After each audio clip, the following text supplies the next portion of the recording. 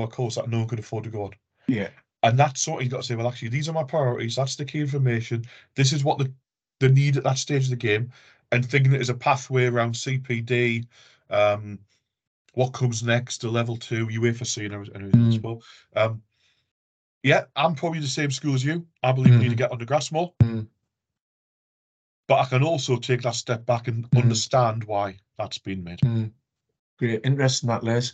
Les, obviously you're jet setting all over Europe with UEFA and going to different countries, supporting their development.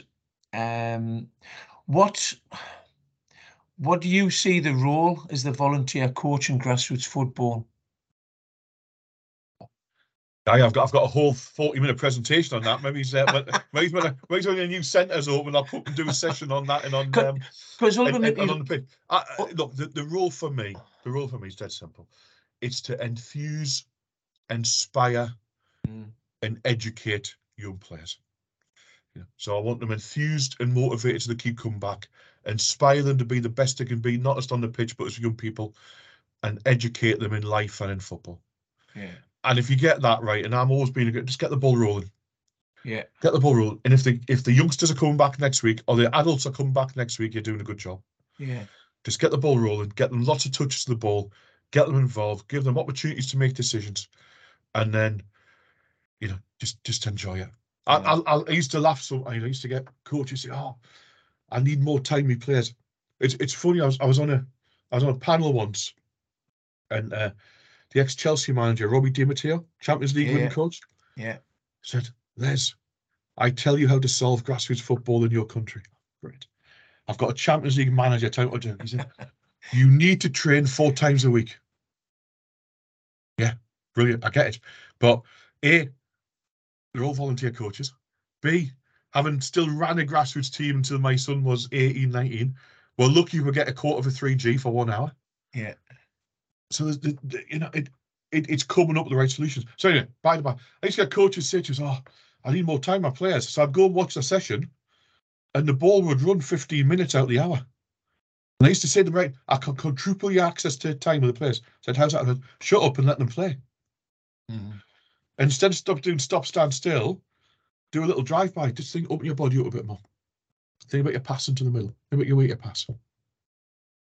And that's how we then, if you think back to that's how we started to adapt to level 1. That was all the big messages on the mod 1, and on the level 2 now UEFA C was all about that. It's about creating an environment where there's lots of touches of the ball to maximise the time you have. It's interesting. In 2007, I was in Hamburg for a UEFA event, and I was talking to colleagues from the German FA dominant in men's and women's football then. The German government had just changed the school day.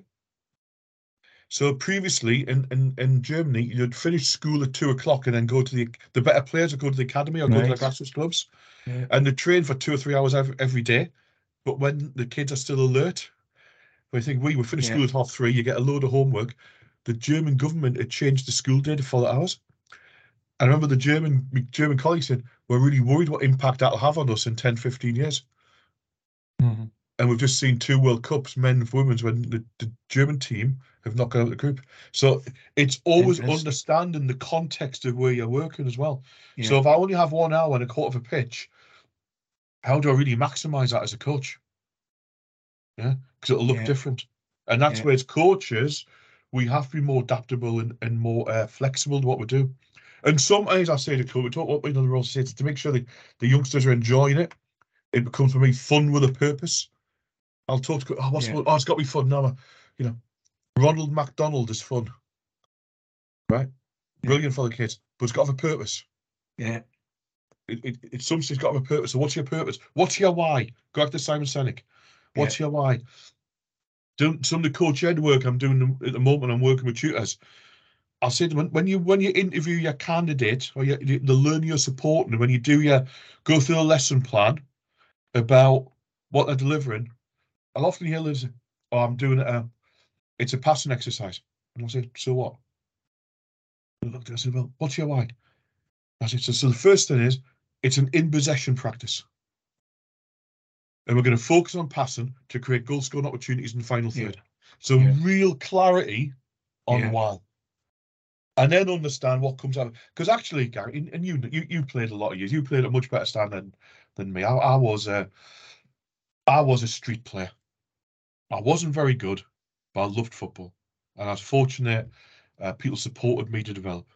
People like Peter Kirkley at Wallsend Boys Club, you know, and encouraged me to do me coaching, do me refereeing, and things like that. Now, it's the game is simple when you think it back. There's only 3 phases of the game in football: in possession, out of possession, it's in transition. And when you talk with a 7-year-old, what's out of possession mean? We haven't got the ball. In possession means we've got the ball. So we can really strip it down. Some of the key messages: when we haven't got the ball, so even when I was working with young kids, you know, my message when I coach my son's team coming through, and I look at how I developed as a coach. I look back at all the mistakes I made as a young coach in the Northeast, and then later. Simple messages: when I haven't got the ball, yes, play the ball, try and win it back. Everyone else get behind the ball.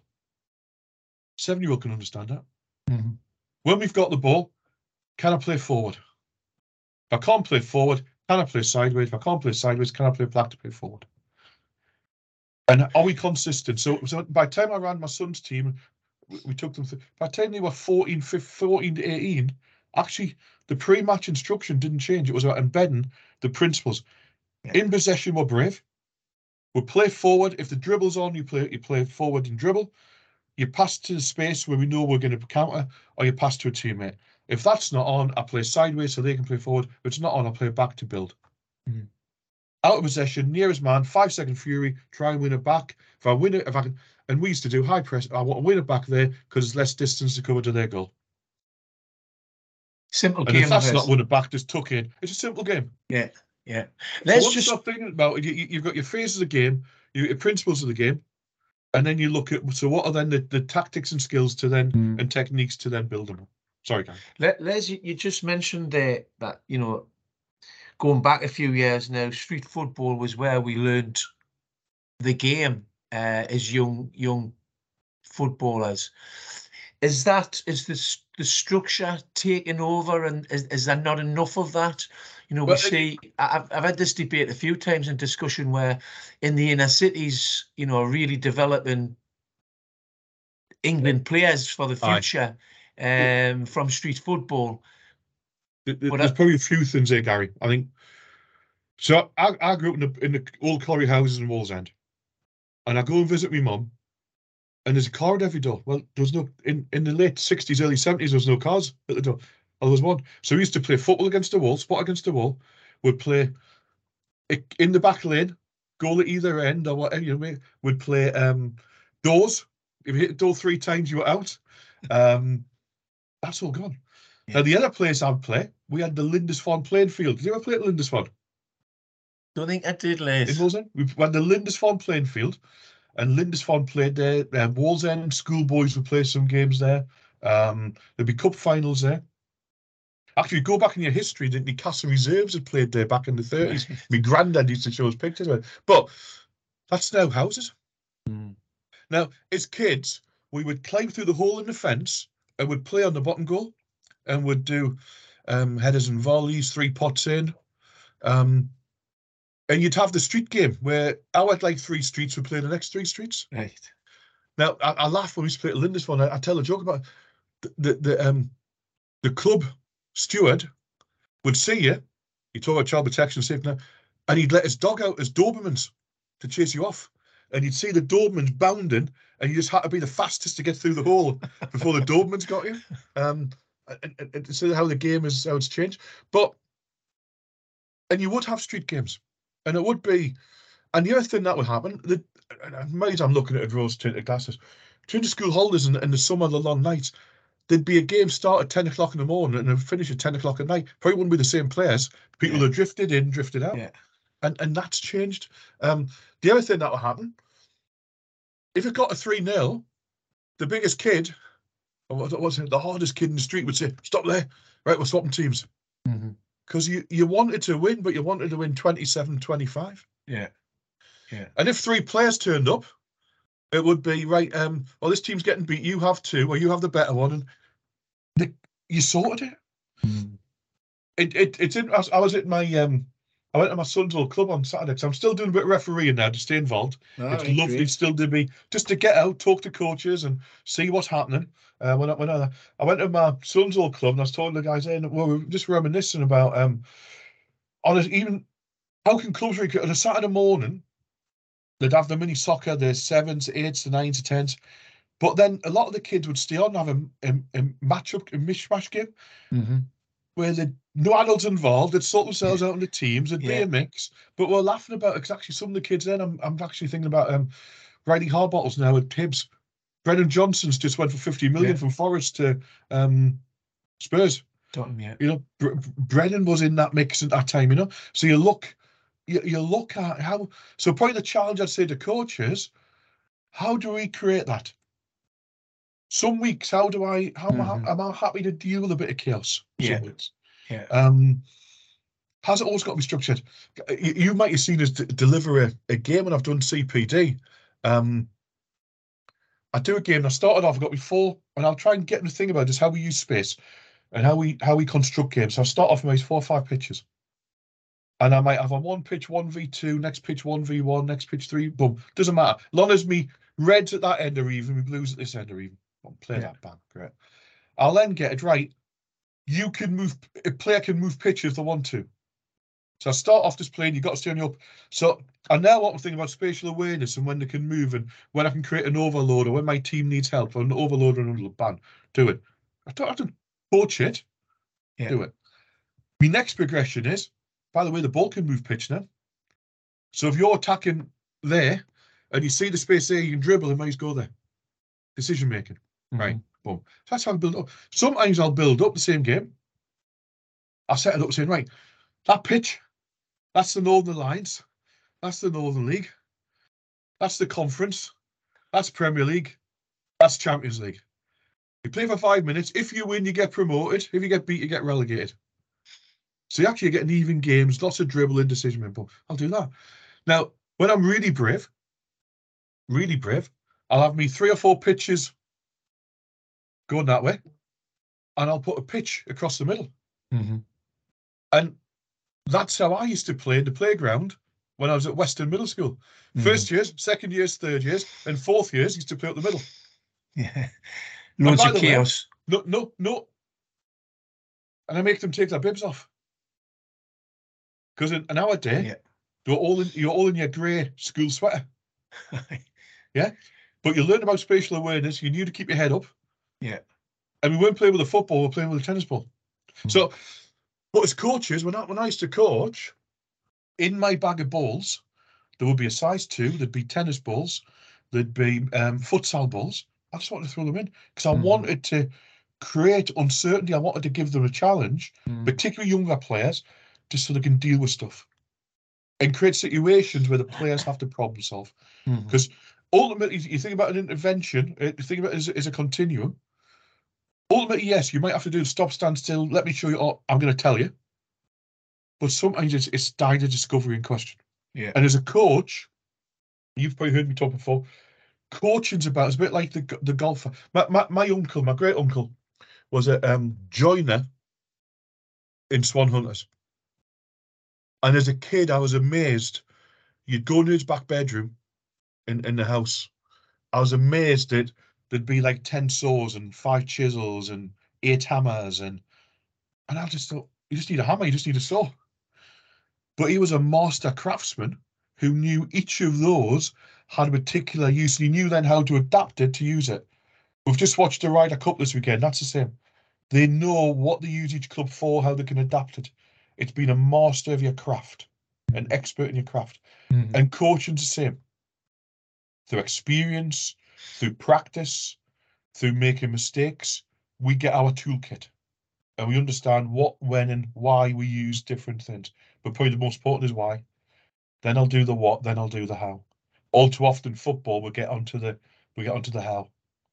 When actually we're sometimes trying to solve the wrong question, particularly in grassroots. Les, we've digressed a little bit, but really enjoyed that. Listen, what's the importance of education, Les, and the coaching certificates. So you'll have coaches who have done the level 1 or the new I2CF, want to progress the UEFA C, want to progress the UEFA B. I suppose my question to you is, how important is that within education, or is there lots of education we can learn from, well, that's all I want to be is a level 1. I don't want to give any more time to education. And that's fine. Do you know what, guy? We live in the real world. There's lots of pressures. Society's probably more busy than ever before. But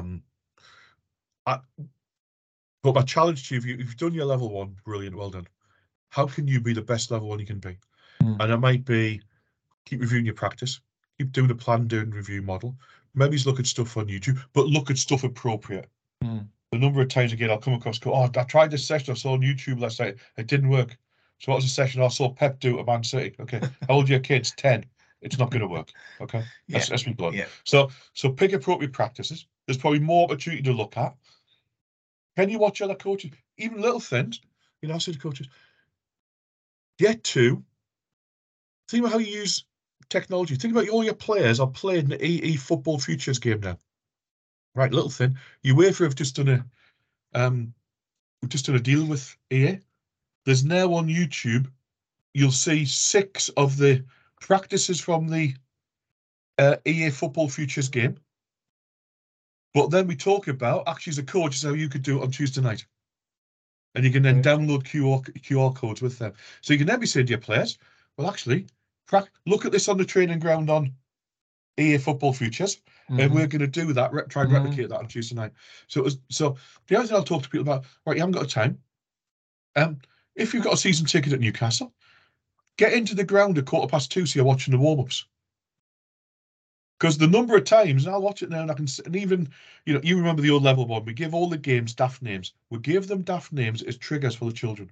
We give them daft names so that if the coach got held up on the A1 one night, they could phone to the other parent and say, right, tonight, do Robin Hood, find a friend and target. And they've done it that often, the kids would just be able to do it. Right. But I'll sit there and I'll say, yeah, that's Robin Hood. And, that's find a friend. Because actually the practices don't. So look what they're doing, and I made my space smaller and I put in 2 footballs there. So be creative. Watch other coaches. Watch the podcasts. Go to CPD events. So yeah, I get it. You haven't got 60 hours or 80 hours do UEFA C, but how can I be the best I can be at what I do? And the big thing is just practice and understand. Please understand. Not every session will be perfect. Yeah. Stuff will be happening. Sometimes it's you. Sometimes it's them. Sometimes it's just not the right night to do that practice, and be flexible. So education, absolutely vital, particularly if you're looking to develop your practice and, get your awards and improve.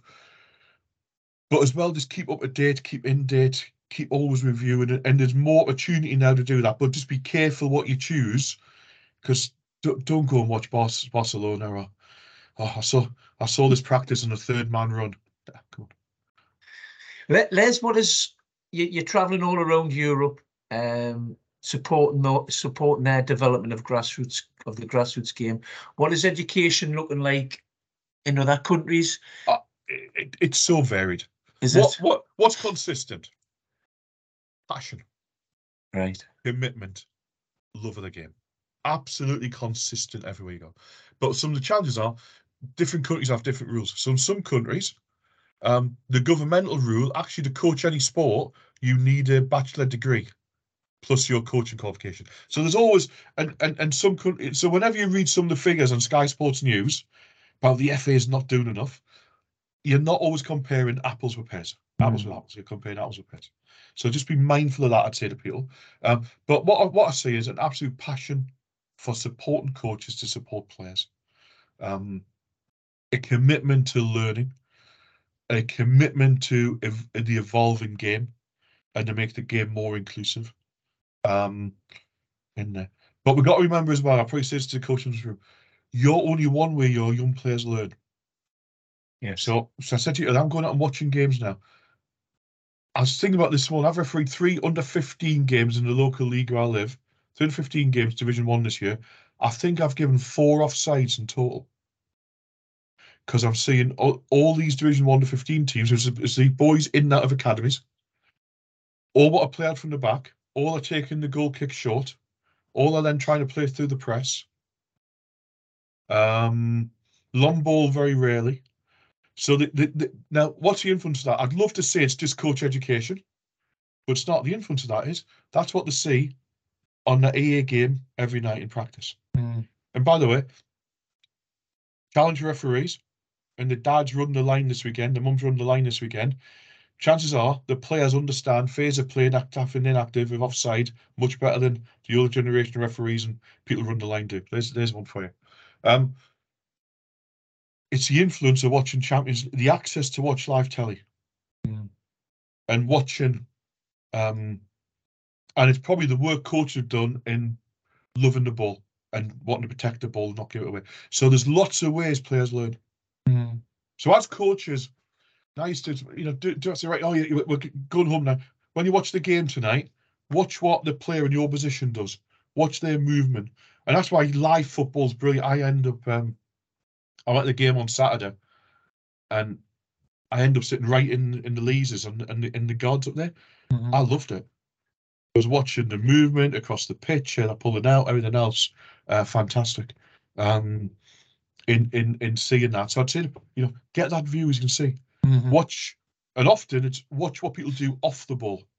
Because as you know, in the game of football, the ball's in play now, it's probably in play 50, 60% of the time. There's 22 play on 11 side, 22 players on the pitch. So the ball's in play 50 minutes. You're only going to be on the ball a minute and a half at most. So what are you doing off the ball? Influence. So I think all these as coaches, probably my generation, it was all about the coach. And you will learn what I allow you to learn. Learning's much more democratized now. So the coach is one part that learn watching on TV, because there's more access to live telly. There's more access to data. You can go on YouTube and you can find a match analysis on most games there. So the EA games, So there's all these influences. How as coaches do we manage that and almost facilitate and support that? Do you still see the English FA as around education? Countries still looking up to us as they have done over the years? No, absolutely. I think there's some great work going on across the continent. You got to remember the English FA are probably fortunate in terms of finance because of the commercial deals and the TV deals and everything else. So we've always got to remember money allows you to do more.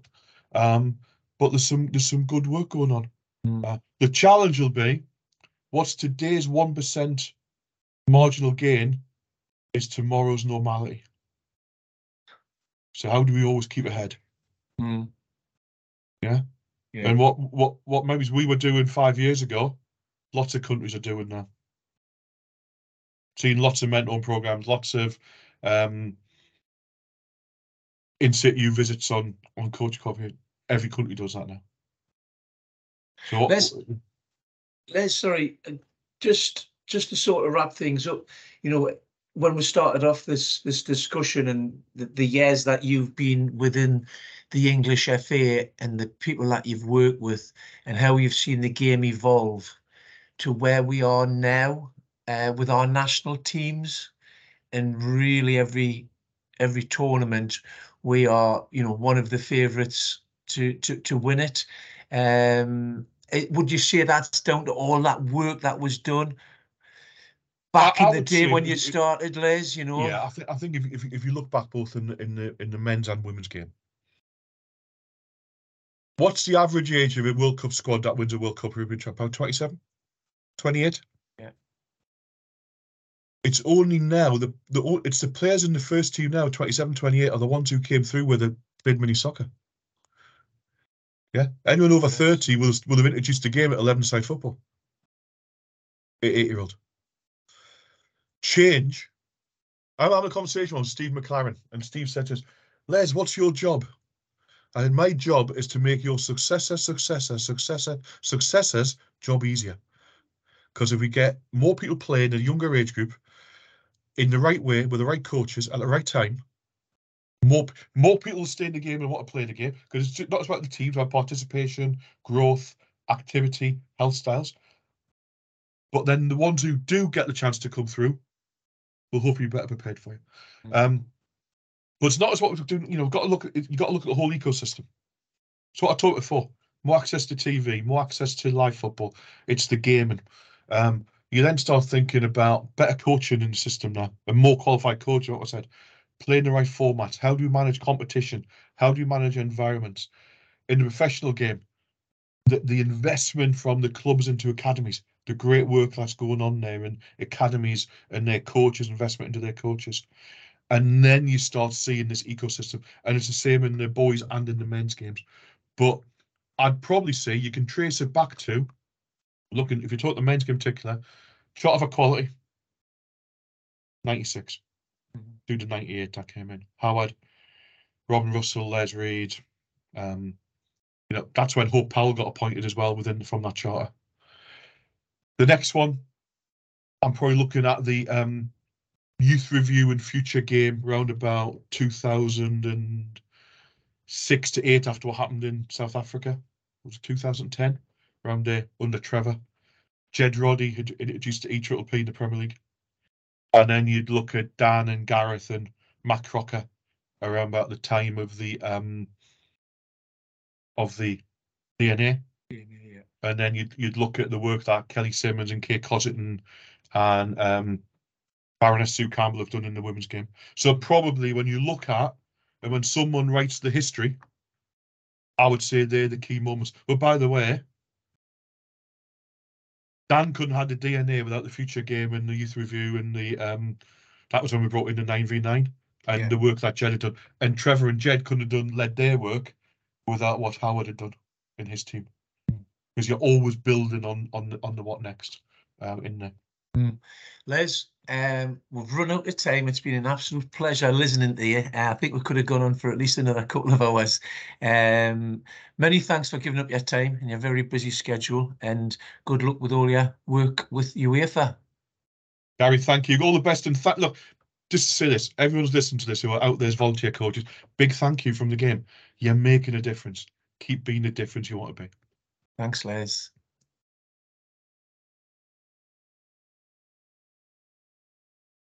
Les.